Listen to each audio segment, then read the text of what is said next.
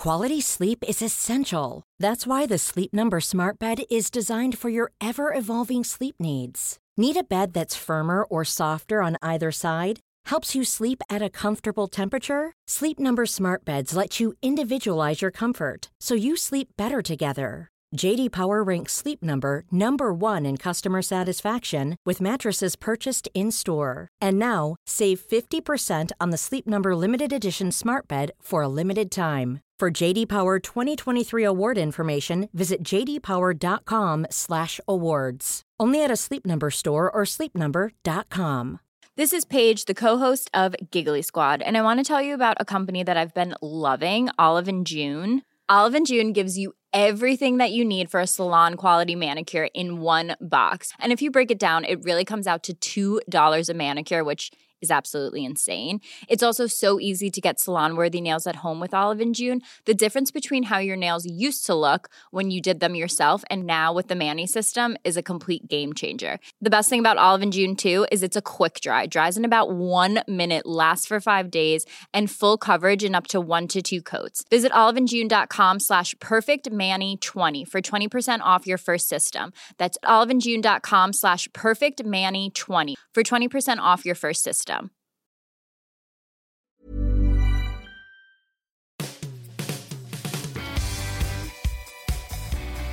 Hi, welcome to the Football Writers Podcast. My name's Mike Calvin. I'm joined by Jonathan Northcroft of the Sunday Times and Darren Lewis of the Daily Mirror. So, what do you want from football? Entertainment? Escapism? A sense of adventure? Or do you just want to win? If that's the case, Jose's your man. By the end of this week, Manchester United could be in the semi-finals of the FA Cup and the last 8 of the Champions League. End justifies the means, doesn't it? Well, when you're Manchester United playing against Liverpool, the end does justify the means, because on a one-off occasion you have to win that match. And I actually thought, in terms of a spectacle, there was bits of that United performance that were really worth watching. You know, Rashford was thrilling, and the pace with which they counter-attacked was reminiscent of the Fergie days. Then you had 45 minutes plus 6 minutes stoppage time of siege, and United playing at home, but actually playing like a smaller team, clinging on and getting away with it. I think the problem for Mourinho is that you go outside that one-off game and speak generally, there's a philosophical difference between his football and Manchester United's traditions and what their supporters want. And I'm not sure that will ever be, you can ever square that circle, as it were. So he has to put trophies on the sideboard in order to get away with it, I guess, in order to justify it long term. So this season, you can look at it and say second best in the Premier League, which is quite a good achievement considering how good Tottenham and Liverpool are. He is developing young players. I think McTominay, Lukaku's developed as a player, Rashford. There's a lot of things that you could, if you want to support Jose Mourinho, you've got to say he's doing right. But there's a sense that it just still doesn't look like Manchester United when you're watching it on the. It doesn't feel like it. And then if you look at the strategy, I'm very confused about their recruitment strategy. Is it just like kid in a sweet shop? Let's throw as much money as we've got, which is an awful lot, at a player, irrespective of whether he happens to fit into our system. Sanchez being a case in point. Yeah, I think there's a cross between that and making sure that City don't get them. Yeah. And, you know, listen, I remember Mourinho buying Mo Salah when he was at Chelsea, when he was on the verge of signing for Liverpool. And you'd imagine that was because he didn't want Liverpool to get him. And I think when you look at Rashford, I think he's played less than 100 minutes. He scored 12 goals so far this season. He had 2 shots on target and he scored with both of them. You know, in a weird way, although there were concerns about his position at the club, Sanchez has probably helped him, you know, because he's come on, he's stayed fresh, he's got that edge, he'll go to the World Cup regardless, as Mourinho was telling us.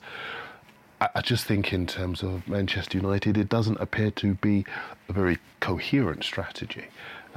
There's an irony about this stage of the season, because obviously we haven't liked the football at Manchester United, but we're entering the stage of the season where, for all the artistry of the preceding 7-9 months, whatever, it's now about getting over the line.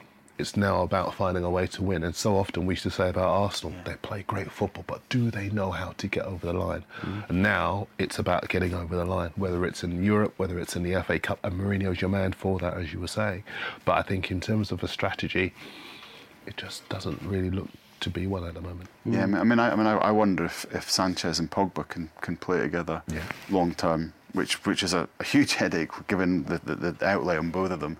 Or do Man United look at it like that? Does Ed Woodward just think they both made incredible, social media sensations when they were signed? But that's what he said, didn't he? He said, we are, when he gave his statement to all the baying shareholders, and he said, look, we're about Galacticos, big names. Yeah. This is the profile of player we should be signing. But I look at Sanchez and I think, does he look at City ripping it up and think to himself, what have I done? Playing the way that he would like to play, rather than...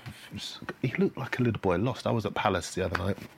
Still hasn't really found a niche in that team. I've every time you watch him, he doesn't look as though he's a player enjoying the game, enjoying the football. Whereas if he'd have gone to City, I think he would have expressed himself far better. Yeah, because that's part of the additional pressure on a modern manager, at the top of the Premier League. It's not just a football decision to leave him out. It's a commercial decision. Yeah. Someone like Pogba, he's actually not spoken of as a footballer anymore. He's a content creator for social media. Yeah. So where are we going with that? That's where we are. I know. It is so far removed from the simplicity of putting your best team on the pitch. And Sanchez is...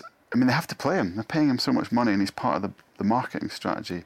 They have to play him. I don't know, maybe with Pogba, they might feel they've had their social media bounce from him. He might feel it's time for him to move on. I think football-wise, the pair of them just look like they want to get on the ball at all times, roam wherever they want to roam to get it, and be free. And that's fine, but I don't think you can have two players like that. Interesting thing about Pogba is that there was talk about Umtiti at Barcelona and Mourinho wanting him.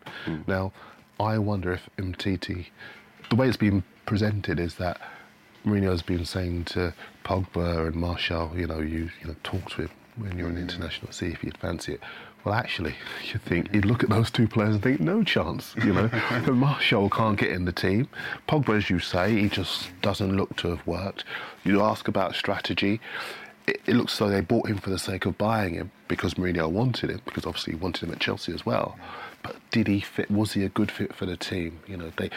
I don't think he's become a bad player overnight, because when you saw him at Juventus and the way he helped them to a Champions League final, you realise this was an all-action, marauding midfielder who could, in the right team, do the business. I just don't think that, A, he's got the confidence of Mourinho, and B, he fits into that team well enough. Given what we're talking about, Johnny, what about the player that you quite memorably described as the shiny Bonst Rambo? You can probably get away with that. I can. Ashley Young is a great survivor, isn't he? What a willpower that guy's got to still be a Manchester United first-choice player. And actually, he's gone from being the supposed weak link, how can he be a left-back, to one of the best players in this recent run. I thought he was extraordinary on Saturday. Defensively, so competitive, didn't lose a thing, and provides him with drive, energy, leadership. I wonder if the nature of full-back play is changing anyway, and we're going to see more of these midfielders converted into United or pushed up wing backs. You don't have traditional wingers anymore, so fullbacks don't have to defend one-on-one the way they used to, and then coaches like wingers, fullbacks to come into midfield and all that kind of stuff. So we've seen Delph, we've seen Valencia, we've seen Ashley Young do it. I think maybe this is the future. Maybe Ashley Young's going to have another 5 years of doing this, because he's a little bit ahead of the curve. I loved watching him on Saturday. And we have to give credit to Mourinho. I guess we've been a little bit negative. Slaughtered him enough. They've just beaten Liverpool, and we're being quite negative about. He has seen a few things and got them right. And it wasn't long ago we were all sort of saying, Luke Shaw, poor Luke Shaw, he doesn't get a chance. Luke Shaw's never shown any of that drive in a Manchester United shirt in his whole Manchester United career that Ashley Young showed in 90 minutes on Saturday. Do you think the Seville on midweek for the Champions League, 0-0, principally because of David De Gea? Do you expect him? There's a lot of talk about him being offered a new contract, $350,000 a week. I've still got this thing in the back of my brain that ultimately you want to go back to Spain. Is that a question of when rather than if? I think so, because I think when you look at Real Madrid, and that's a club he's been linked with most, it'd be a good fit for them. Although saying all of that, Keylor Navas isn't doing too badly. You know, he's keeping them in the competition that they seem to make. They have made their own in the last 4 seasons. 3 times they've won it. But I just think De Gea is a world-class goalkeeper who would be just such a good fit. They'll restructure at the end of the season whether they win the Champions League or not. And I think they'll obviously buy another forward player. They could even change a manager if they don't win the Champions League. But I think they'll probably buy 3 or 4 Galacticos because that's the way they go about their business. And I think it'd be a good fit for them. I think there'll be 2 or 3 Man United players who might exercise their right to say, look, you know, we're floundering behind City. Maybe this might be the time for us to move on. That's not to say they're not already at a massive club doing well, and you have to highlight the successes. They could win the Europa League, they could win the FA Cup, that could represent a decent season for them. But Real Madrid, it's just so much more, isn't it? It's not going to get any easier anytime soon, is it? You know, I noticed that Pep was talking this week about 10 years. Oh well, why not? Yeah, and the trouble is, you look at that City team; they're young. You know, if he wants to do 10 years, well, he's got players there he can do 10 years with. Leroy Sané, what's he going to... I mean, look how good he is already. What's he going to be like over the next 5 or 6 years? Raheem Sterling's still developing. We think he's an older player. You know, Gabriel Jesus, they've just signed Laporte, who's 23 years old. They've already got John Stones at the back. I mean, you go through, apart from David Silva and Vincent Kompany, well, maybe Aguero, but you know, he's evergreen. They've got a team to keep there, and of course they've got the financial power to keep investing in it. And the one thing that we thought might limit the shelf life was Pep himself, because he's a sort of 3 years and out type of manager, we thought. But he's enjoying himself. He's not that stressful figure that he was at Barcelona that had to take a sabbatical. So I think that's terrifying for everyone else. What also strikes me when you speak to other coaches or managers is how the reverence that they've got for Pep. In terms of, you know, he's a landmark figure in their trade for what he did at Barcelona. That's going to come into vogue this week. Chelsea in the Nou Camp. How do you see that one going, Darren? I can't see anything other than a Barcelona win. They're undefeated at home all season. I think I was at Chelsea's game against Crystal Palace at the weekend, and the defensive weaknesses that they had. You were there, weren't you? I was. Zaha came on at half-time. And with his career, he replaced Christian Benteke, who basically allowed the Chelsea defence to have their cigars out. They had to put them away when Zaha came on because he occupied at times 3 players at a time. And you just look at the creativity and the craft in that Barcelona side, the difficulty that they're going to give to Chelsea, I just can't see they'll handle it. And afterwards, Conte was saying, you know, we're going to suffer, you know, and all of the stuff that you would expect him to say as underdogs. But he's right, they will, because defensively they're not that strong. Up front, Conte likes to play a false 9, but Hazard doesn't like to play it. I can't see that they'll go with the Giroud up front, even though, you know, maybe they do need a point man. I saw a piece by Don Fifield this morning in The Guardian where he was thinking, actually, that could happen, that Giroud would play as that traditional number 9. But the problem is that Hazard doesn't like to play. I'll go back to what I was saying. That because Hazard doesn't like to play that role. Yeah. Forgive me. And so I think that would make more sense, because if they've got any chance of winning that game, you've got to have round pegs and round holes, and you've got to have Hazard playing in a manner that will allow him to express himself. And I don't think that's the false 9 labouring in against, you know, decent defender. Decent, that's an understatement, isn't it?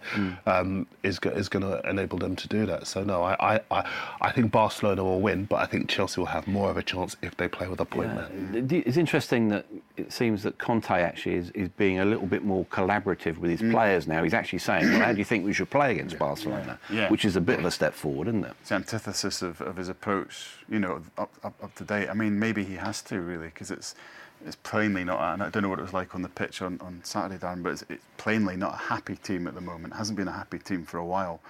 And to keep them on board, he's probably got to... You can't ignore Eden Hazard, who could leave the club if you're not careful, when he gives the interview that he gave last week after the City game. Just to interject there, on Friday, it's quite interesting that Conte has said what he said, because on Friday he told this story about when he was a player, and he criticised the coach's tactics. Lippy, wasn't it? Yeah. That's right, Lippy. And Lippy said Lippy made an example of him when he came back to his club, and not just in private, but in front of the other players as well. And it was almost a coded warning to Hazard, know your place. But then after the game on Saturday, he said, "Oh no, I will consult my players," And there seemed, and obviously in the game, he played with Giroud up front, So there was almost in 24 hours an acceptance of the player who is his biggest and the club's prize asset, if you like, that he would be prepared to listen to what he wants so that he could get the best out of him, and he would be able to keep him happy. Is that the signal that this game is last chance saloon? Yeah, and I think it is. And to kind of bring it back to where we started, it makes you think of style. If Chelsea are to have any chance against Barcelona, they've probably got to play like Manchester United did on Saturday. Plus, they've probably got to play like they played against Man City themselves, but with a point man. I agree with Dan there, because it was useless having Hazard in that situation. And if they get a victory doing that, nobody would criticise them. So we've got to remember that as well when it comes to style. If Conte, who was hammered after his performance at City, if he repeats that and somehow gets away with a 1-0 or whatever, then, give him all the praise. Bear in mind too, Chelsea were the first, and we all thought they wouldn't be, Atletico Madrid. Yeah. Early in the season, they were the first English team to go there and win, And Atletico Madrid, everyone said, no, they're not the same team. They're the big challengers to Barcelona in the league now. So, big challengers. They've been the only challengers, only serious ones. And so, if anyone can do it, you can't ever write Chelsea off, but I still think Barcelona. I'm looking forward to seeing Kante. The amount of ground he's going to cover in that game, and the off the scale, won't it? Oh my word, yeah. I mean, he'll probably enjoy himself, but he's got his work cut out. My goodness. Yeah, and the defence have as well. I just get the impression that Suarez quite likes playing against English teams because it's a reminder. Yeah, I do. It's a reminder of the fact that he basically made hay when he was in the Premier League against them. And there are weaknesses in that team. I can't see Cahill play. I think he'll probably play with a 3 because he'll need to keep every back door closed, padlocked, and then put the security light on as well. But I just think that Suarez... The reason why Suarez has been successful at Barcelona is because he's played exactly the same way as he plays at Liverpool. He just expresses himself. He does what he wants. But he's also, within that, got an understanding and an appreciation of the players around him. He doesn't just play for himself. At Liverpool, he practically carried them on his back at times, but he dovetails so superbly with all the other players at Barcelona. I don't think they'll know what threat's coming from where. It'll be a nightmare for them. I just want to widen it just slightly, Johnny, if I may. Marcus McGuane, lad at Arsenal, his talent really was underappreciated, has gone to Barcelona, actually made his first team debut, albeit in a minor cup game. That, to me, is sort of symbolic because younger English players are now moving abroad. Now, you've just been to see Jadon Sancho in Dortmund. What's your impression of him as a kid? Because he's obviously got talent, huge talent. How's he dealing with that transition? I was hugely impressed with him, and my goodness, he's got talent. I mean, if you get a chance to 20 minutes on YouTube looking at Jadon Sancho, that'll make your day if you're English. I mean, what a player he could become. I was really impressed with humility. I think he's got a humility I didn't necessarily expect, because you look at him, he's a kid that's moved twice, and you thought, what's he going to be like? But actually, a lovely kid. Quite sensible. I think he's made a sensible career choice, because Manchester City wanted to give him a big contract and keep him, but he weighed it up, and he looked at Dortmund as a club, at their history, and thought, well, look what they've done with Dembele, look what they've done with Pulisic, with Kagawa, young players. I could be part of that, or I guess he could have the season that Phil Foden's having, which isn't a bad season for Phil Foden, but he's not doing what Jadon's doing, playing 6, 7, 8, 9 Bundesliga games with the trust of the coach. I think it's good for English football, actually, if these younger players start to go abroad, because they'll play, but they also come out of our bubble. And one thing that struck me was Sancho was sitting down with me, with another newspaper, with the BBC. It was all very down to earth. It was all very open. Our kids, and you know this, Mike, in the academies, they get protected, they get mollycoddled, they get insulated, and that's not going to happen to him. Well, it's beyond that. It's actually when they become pros, isn't it? Absolutely. You think of the minding now that goes on with a modern player? Well, basically, you've got press officers, man-marking players everywhere they go, telling them what they can and can't say, telling you what you can and can't ask them. And these are players who, when they are handed the responsibility that players like Sancho get abroad, Ademola Lookman has gone abroad, Reece Oxford, who's gone away. And it was quite interesting. Pep Guardiola gave an interview a couple of days ago where he said, look, more English players should go abroad, because if you look at the Spanish national team, they play in the Premier League, they come with more power, they're more aware, they're more robust, they're able to cope with difficult situations. As young players, I don't think we've had an Englishman abroad, well, we have obviously now, but in the England team, Beckham and Owen, 06, probably. And what we should have is the case where these guys get real world experience against quality players, playing regular first team football, so they can come back and make a contribution to the national side. I was really impressed with Eric Dyer. He did an interview, I think it was with Henry Winter, where he talked about, look, in our dressing room, we talk about Brexit. Yeah. We talk about Catalonia. That, they're ordinary young men, aren't they? Yeah. They are, and that's it. And we why are we trying to create a culture where we're treating them as any different to that? Jadon Sancho's off having to cook for himself, having to look after himself. As a 17-year-old, any 17-year-old will benefit from. And you know what? He can. Whereas Premier League culture, we think, we can't. They've got to focus all about the football. They can't have to do anything for themselves, which creates a different sort of dynamic, a different personality, and it's very dangerous. So I think they'll grow as people if they go abroad. They'll grow as footballers. But what a waste for Premier League clubs as well. Why aren't they using them? It's interesting talking to Arsene Wenger about it. His view is that there is also an economic element, almost like commercial opportunism. If you're someone like Sancho and you go abroad for maybe 2 years, you get sold back into the Premier League and everyone's happy, aren't they? Because the agent will get a much bigger slice of a much bigger pie. Absolutely. But I've always been of the opinion that some of the waste in terms of talent falling by the wayside is because the choices that have been made have been commercially driven rather than football choices. Right. And there are so many good players that we sort of see as cautionary tales who could have done so much better had they chosen to go either abroad or not to a top club. You see so many players now. Ryan Sessegnon's a good example of a player who could easily, as soon as Spurs hitched up a bit of leg at him, could have said, yeah, I'm off, I want to go to... But he stayed, he's played, he's made a contribution, he's scoring goals for fun, and he's happy. And I think if those players are going to be a success at those top clubs, they need to play. They need to play. And it was quite interesting listening to Sam Allardyce earlier this season when he was almost suggesting that maybe Lookman had made the wrong decision. And that was remarkable. Leipzig in the, He's playing for exactly. Challenging for a Champions League place. One of the most brightest managers in the game. He's learning, he's playing with good players, and Lookman's made a positive contribution since he has been at Leipzig as well. Why would you want to stay there rather than in Everton's under 23 team playing fit-to-pat football? Yeah. I mean, what I'm sure you guys are hearing the same thing, but I'm hearing a lot of Bundesliga, Italian, Spanish clubs are now sending scouts over to they are. our under-18 games, our Premier League reserve league game, or whatever you call it. Because they know that we cast so much talent by the wayside, and we don't.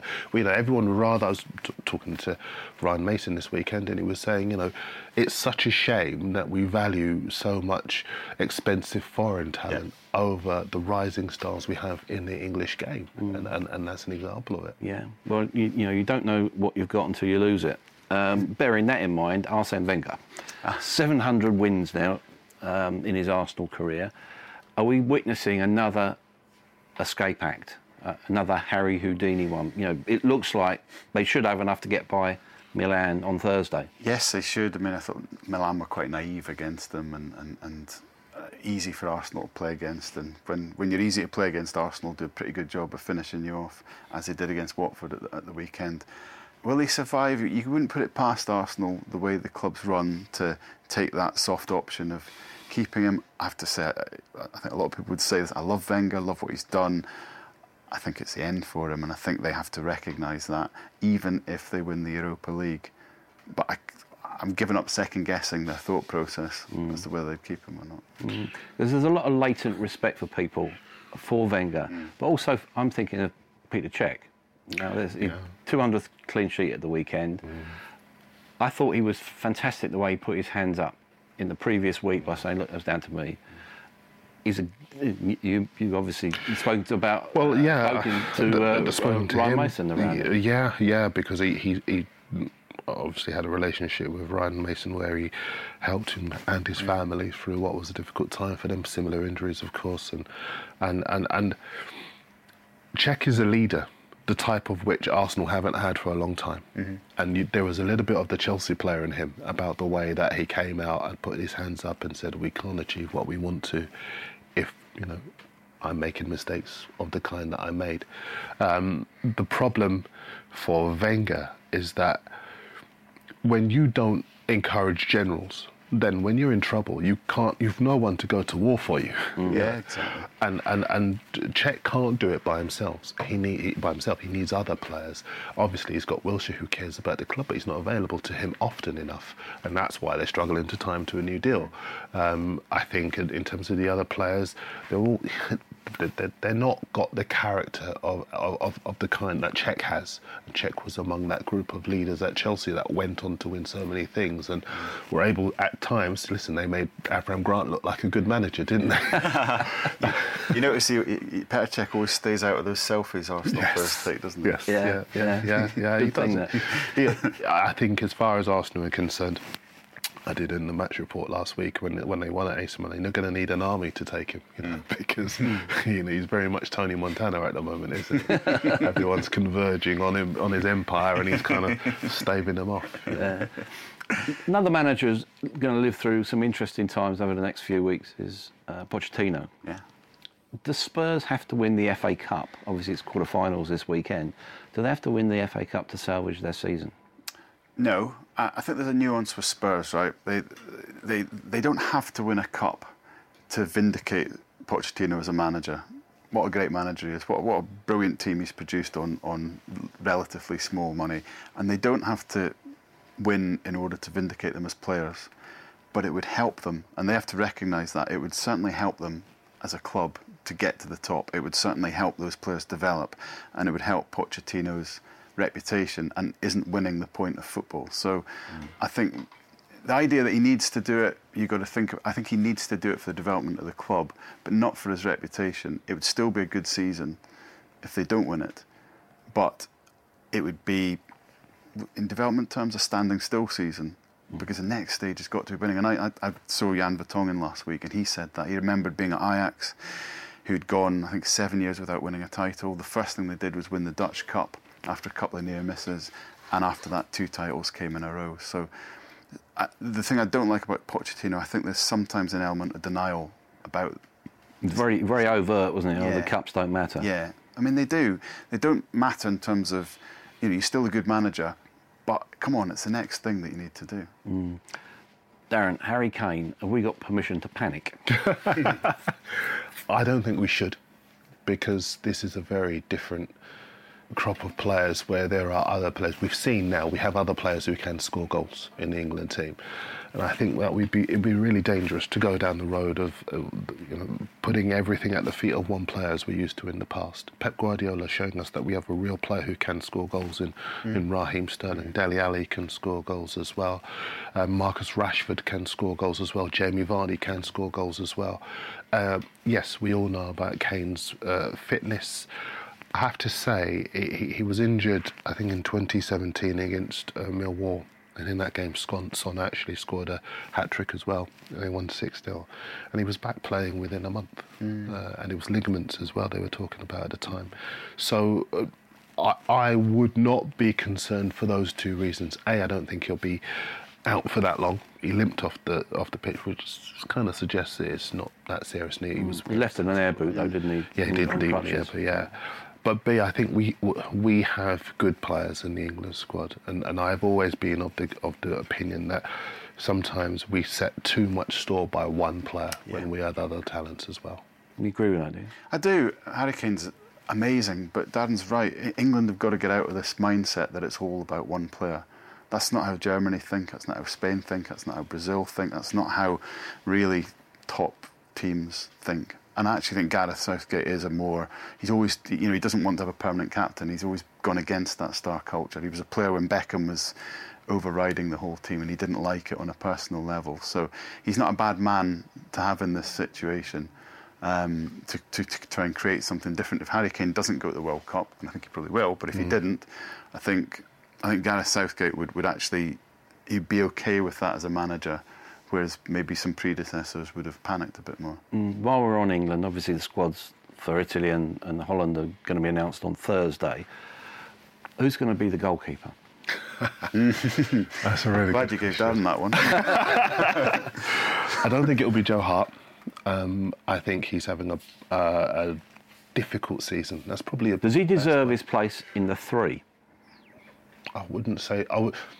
Listen, he's the most experienced, obviously, of the three, but he's not playing often enough. And when he does, he's not playing very well. He was poor on Saturday, wasn't he? Yeah, and I think he doesn't inspire confidence in the defenders in front of him. And I think it might be harsh on him, but I think his time may well have passed. And I think you've got to go for a younger goalkeeper, put some faith in them. We've seen that Gareth Southgate isn't afraid to do that, because the lineup he fielded against Brazil was a very young lineup. So I don't think he is afraid or concerned by it, and I don't think we should be either.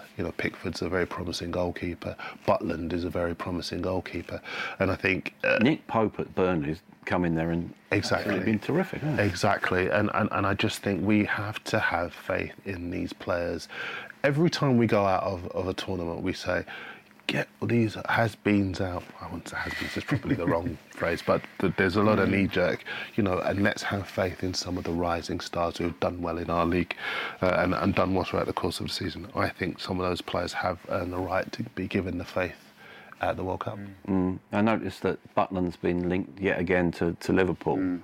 Do you see him as the best of the three that we've got?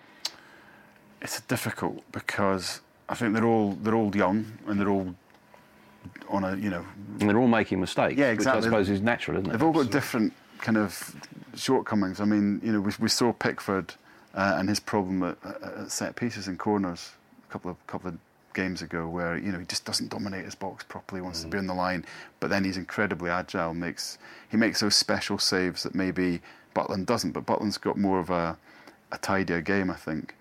More presence, more assurance. And then Nick Pope's a wild card, because if you're just looking on Premier League form, then he's having the best season of the lot. But of course, he's never been to that higher level. And Sean Dyche has got this kind of alchemy that makes anyone who's in a defensive role for him look incredible. Like Michael Keane. Yeah, I mean, he's just, whatever he's got, it's amazing. So we need to see him out of that context. I think I'd give it to Butland at the moment. I think he's the safest pair of hands, probably, at the moment. Back to the FA Cup, if I may, Darren. Chrissy Hughton became the first black manager to win the Manager of the Month award for the Premier League. 25 years, yeah. I think he's universally popular in our game, isn't he? He's a terrific guy. Put into context the achievement of this season for him, they're going to Manchester United in the FA Cup. There is a sense that even if they lose that, but they stay up, it's been a heck of a season. It has, because I think a microcosm of their season is that Vincent Janssen in the summer was one of a number of strikers who didn't fancy a move there, because he thought they didn't have a chance of staying in the Premier League. Now he's in Turkey, all the very best. And I think as far as Brighton are concerned, a lot of those players are players he came up with. He shopped well. They've got a good scouting system. They've got a good scouting system. And he's bought Locadia in the January transfer window, who's hit the ground running for them. But they've got belief. He's given them belief. That's the biggest thing. Even when they were going through bad runs, he kept them believing that they could do it. They were always organised. They were always efficient. And I don't think Chris Hughton has ever really been given the credit he deserves. And by that, I mean this. Every time a big job comes up, or a higher calibre job comes up, you never hear his name mentioned. No. Ever. Why is that? At Newcastle, when they were a basket case of a club, they went down, he took them straight back up. And Norwich, he did well at Norwich. Absolutely. Yeah. Mike Ashley sacked him at Newcastle. Why? You know, nobody knows why. You know, he took the club up when they could have been languishing in the second tier. And then he goes to Brighton and realising that he would have to go and get a club and bring them up rather than get a job in the Premier League because no one was going to give him one. But he did that and he's brought them up. He's kept them believing they will stay up because below them are far worse organised clubs and far worse organised teams. But not only because of that, because they've earned the right to stay up. They've fought, they've scrapped, they've earned their points, they've done it the hard way, but they'll stay up. And I think he utterly deserves that Manager of the Month award. Leicester, a club you know well, Johnny. They've got Chelsea. Are Leicester the dark horses in the FA Cup? Yes, I think they are. I mean, it goes without saying that this is a club that can overachieve. They've still got special players. Vardy and Mahrez are on incredible form. There's an importance about the FA Cup for Leicester as well as a club. It's their unfinished business in football. If you look at their history in the 60s, 3 cup finals, it's a very romantic competition. They never won it with some great teams. Everyone at the club really wants to win it. And I think Chelsea's not a bad draw for them either. I think they've got the tools, especially with Chelsea coming off the back of what's going to be a gruelling night in Barcelona. I think they've got the tools to win that game.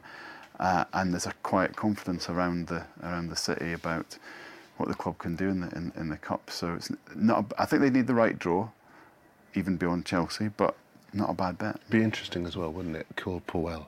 Everyone said, "What are you doing?" You know, and he could end the season with the FA Cup. Yeah, and of course he's been to a cup final, hasn't he, with Southampton? He knows how to get there. Speaking of Southampton, Darren, are they likely to lose at Wigan? Because the wheels seem to have officially come off. Wigan have beaten now 3 Premier League sides on the way to West Ham, Bournemouth, and obviously, very famously, Manchester City. And they've lost only twice since November, which is an astonishing run. And so anyone thinking that, you know, they could fall by the wayside having run their race would be sadly mistaken. And they're not just all about Will Grigg either. You know, they've got Nick Powell, who scored 12 goals so far this season. Devante Cole, son of the legendary Andy, he scored 12 goals as well so far this season. And they are, again, well organised. They've got a lot of belief. And I think Southampton, anyone who saw Southampton play in the Premier League in their last game will know they are a mess. And it's a strong thing to say, but I think he has lost the confidence of those players because it was aimless, it was shapeless, it was devoid of organisation, belief, a game plan, a strategy. And he came out to compound that by saying the players had given up. Yeah. So publicly he's criticised them. They don't have any faith in him anyway. I think they are there for the taking, and I would be very surprised if Wigan were to lose because I think this is really a passage to the semi-finals for them. Yeah, we know Southampton as a very well-run club, long-term strategy. But is this time for short-term thinking? Should they actually sack their manager? And there's a lot of talk about Jokanovic maybe, or even Graham Potter, who did so well at Östersunds. Well, it's a difficult one. I mean, I think he will take them down. I agree with Darren. I think they've passed that point a long time ago. There's a drift to Southampton, and Pellegrino is not inspiring the players to change their performance. Graham Potter's done a good job at Östersunds. He doesn't have to jump in at a Premier League club that may well go down, whoever the manager is. And Jokanovic is the same at Fulham. You know, the way they're playing, he can take them up quite easily. And it's at that point now where would you take Southampton because you might just be in the Championship next season anyway. That's why they've left it too late. That sadly, in terms of manager longevity, that's why you probably have to do your sacking January or before the January transfer window. And we talk about managers taking clubs down. Alan Pardew is taking West Brom down, irrespective of whether they keep him on until the formalities are completed. I thought it was really interesting that Pardew got his retaliation in first on Saturday and had a go at the players. When you've done that, all bets are off, aren't they? They are. I think he knows that he's lost the dressing room. And I think he's been aware some time. I think once that incident happened in Barcelona with the 4 senior players that none of us would have expected. When we heard this story, they said 4 players. None of us would have called those 4 names.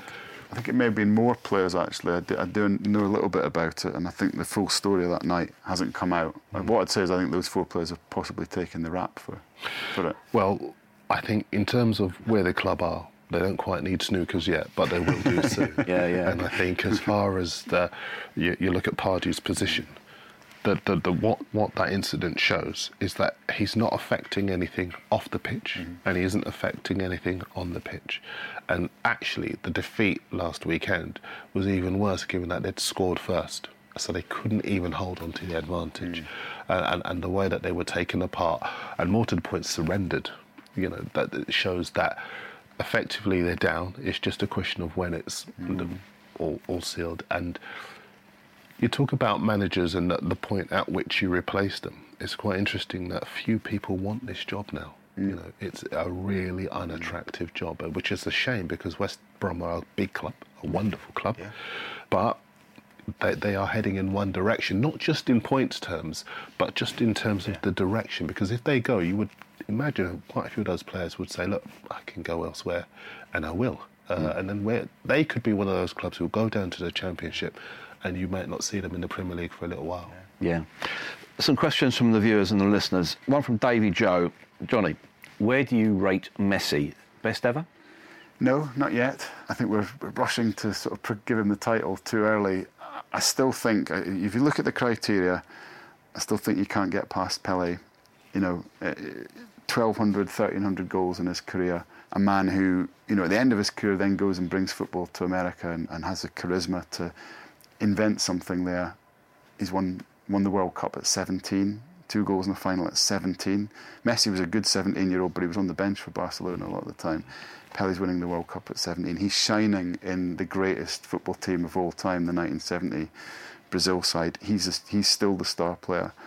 The Brazilian league must have been some competition in those days when you look at the players that came out of it. So we can't take those 1,300 goals lightly. And I just think he gets dismissed because we're all very European about it. Because Messi's done it on our doorstep. None of that's to decry Messi. He's just incredible. I don't think that the whole not winning the World Cup thing it's not his fault. He's not playing with the players that Pelé played with. But he isn't quite there yet.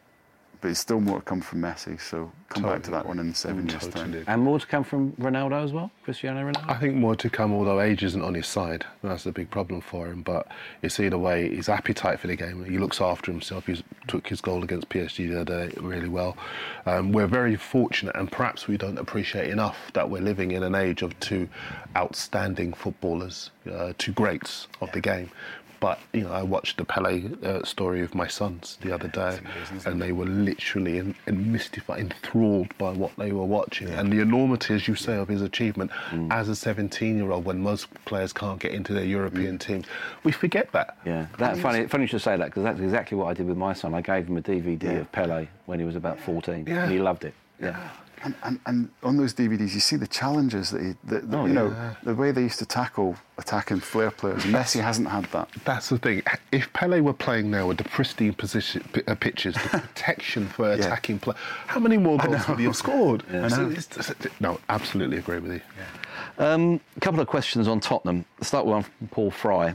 Pochettino's been given a hard time following the Juve result. Surely it's too soon for us to judge him and for Real to steal him.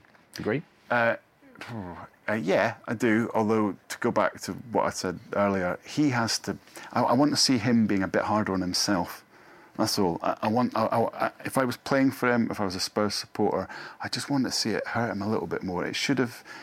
I'm sure it did hurt him, but I want him to show it. I want him to learn from it, because they were 1-0 up against Juve, which is an overachievement and all that kind of stuff, but they were in a winning position and they lost it, and that's not the first time that's happened to Spurs, and they've got to improve from that. But would it be too early for them to go from a Premier League point of view? It'd be sad to lose him. Yeah. Mike from West Yorkshire, Darren. Can Spurs' loss to Juve be traced back to the sidelining of their best defender because he won't agree a contract that it's clearly below market value for someone of his ability? I think they're two separate issues. I definitely think if he were playing, they would not have lost, because he organises that defence very well. And I know that because I've followed Spurs over there. As you know, I've followed Spurs for many years. And before he arrived, they were a shambles. He's improved for Tongan, who is now, come on leaps and bounds since his arrival. They look tighter. Theirs was the joint best defence 2 seasons ago with Manchester United when Alderweireld was playing. Last season, it was the best defence in the Premier League. A lot of people rewrite history either when players leave Spurs or, when they're not able to agree new contracts. People saying last season Kyle Walker wasn't the best defender there. Of course he was. And there's smoke signals coming out again suggesting maybe he's not as good as he was. Alderweireld is a wonderful defender who's been injured, but they don't want to give him what he wants, and he looks very likely to leave at the end of this season. Mistakes happen in games, and Ben Davies played, Dybala onside, and they went on to score. You're talking about a high-class, battle-hardened Juventus side who know how to find a way to win, and you get what you pay for. Higuain, £89 million, finds a big goal at the right time. Dybala, bright young talent. Again, scores, takes advantage of a mistake. Spurs were just too inexperienced. They'll get better, but I think the two issues are separate. I think Alderweireld is going to be a big miss for Spurs. Okay. Fine, I just want to spend a couple of minutes looking at the West Ham situation, which is pretty much out of control. Are we watching here an object lesson in how to kill a club? Well, maybe. I mean, I think what fans hate most of all, fans of all clubs, is being taken for a ride, and I think that's where the West Ham fans are at the moment. It's not the fact the club's not doing well. They've been relegated. They're a yo-yo club. I think West Ham fans can accept that. I don't even think it's a fact that some of the football in the last 2 or 3 years hasn't been the greatest, because they've got a mixed history with that as well. I think it's a fact they've been sold this dream of going to the stadium and we're going to sign star players and it's going to be shiny and new, and all of that justifies leaving our spiritual home. And it hasn't happened, and that's why there's so much anger. I know there's a lot more to it. There's a lot of inter-fan politics involved and so on. But I think that ultimately, you've got a working class group of fans who resent being taken for a ride by the bosses. I think that's what it is. Yeah. Now, in their defence, David Sullivan and David Gold say they've never taken a penny in wages out of the club. However, since 2011-12, they've taken nearly £15 million. To be precise, £14,875,000 out of the club in interest payments. There's a disconnect there, isn't there? There is a disconnect, and fans who are doing their research themselves are presenting the club with these numbers that, in their opinion, damn them. And the anger is bubbling over. And I think you can only do so much to prevent that. The problem, in general terms, for those fans, for the club, is that their anger could derail their bid to stay up. We already know there are 3 teams at the bottom of the Premier League. You could pretty much be certain that will go down. But the anger that is bubbling over this, and it's entirely legitimate points to raise and to level at the club. But I just wonder if they'd be better off putting them to one side until the end of this season. There are huge issues surrounding the whole thing because, as has been pointed out by all of our colleagues, when do you protest? How do you protest? If it's all organised and orderly, then you don't really make your point. The reason why we're talking about all of this, highlighting these numbers, highlighting the deficiencies in the team, with the issues with the stadium, whatever else, is because the fans did things their way, on their terms, at the weekend. None of us condone going onto the pitch, and I think there are big issues regarding the protection of players, not just at West Ham. We saw it at Wigan with Aguero. We've seen it many times at Aston Villa, other clubs as well. There are issues with that. And Saturday threw up a plethora of issues regarding the whole thing. But the impression, Darren, is that, OK, under their deal, which they basically trumped themselves, that, this is the deal of not just the century, the millennium, in going to the Olympic Stadium, they're not paying for policing. They're not paying for security. No. The impression is that West Ham want everything and don't want to pay for anything. Absolutely, and I think that's something, that they've never addressed to anyone's satisfaction. And they are. It's a fact that they're not putting money into the club, and taxpayers do resent having to pay for it. And listen, they did what most other clubs would do. They saw an opportunity and they took it. But the problem is, for fans anyway, is that they've not made enough of that opportunity in footballing terms. They may well have made a few bob for themselves, but in terms of what they've done for their team, it's very little. I don't think there is no let-up on this, and the fans will not be satisfied as things stand unless they leave, which I don't know. I'm worried that this could be an end game. Yeah, and if you look at it, the FA have got to do something. They're investigating what went on. Will they be justified in closing the ground, making them play behind closed doors? It's so complicated because you have to think of the Premier League as a product as well that's sold around the world, and how many £1 billion spent by foreign TV broadcasters, and you can't. But that can't decide on whether it's right or wrong. Of course not. But the commercial interests are pretty heavy, so they will not want the world to be watching football matches in an empty stadium. Arsenal did look horrendous, didn't it? The Arsenal game with the empty seats. Fans are really important to the way football looks on television. So it's a really difficult one. But the worst thing, of course, would be repeats of those scenes. That's even worse than an empty stadium, of course, which is why the FA may have to act. Surely it goes beyond that, though. People have to be safe at a football match. It's not just the FA. Well, you saw the Burnley players, putting kids into their dugout. I mean, that was the worst image of the weekend for me. I know you got the punch-ups in the stands and the flag. The worst image was the children being put in the substitutes seats in the Burnley dugout, because West Ham packaged themselves as a family club. Yeah. The Premier League is packaged as commercially as a family product. Bring your kids to the game. We are there for everyone. And yet there is danger there, and there are kids who possibly will never go to another football match. We saw as well, just as an aside, at West Brom, there was an incident where objects were painted at Jeff Astor's widow. A 4-year-old as well was struck by a missile as well at that game. We can't have situations where angry fans create scenes that are bad for the Premier League. And I think, as far as you, in your build-up a second ago, you used the words out of control. That's what the situation is at West Ham, because there are 5 home games left there. The next one is against Southampton on the 31st of March. That could be carnage if there isn't some kind of order restored in some way, shape or form by the authorities. Well, there used to be a football club at Upton Park.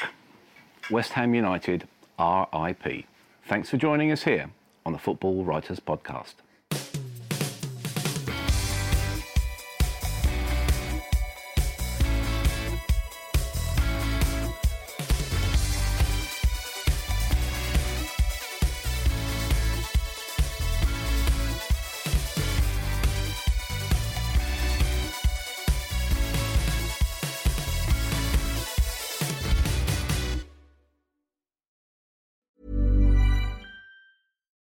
When you need mealtime inspiration, it's worth shopping Kroger, where you'll find over 30,000 mouth-watering choices that excite your inner foodie. And no matter what tasty choice you make, you'll enjoy our everyday low prices, plus extra ways to save, like digital coupons worth over $600 each week. You can also save up to $1 off per gallon at the pump with fuel points. More savings and more inspiring flavors make shopping Kroger worth it every time. Kroger, fresh for everyone. Fuel restrictions apply.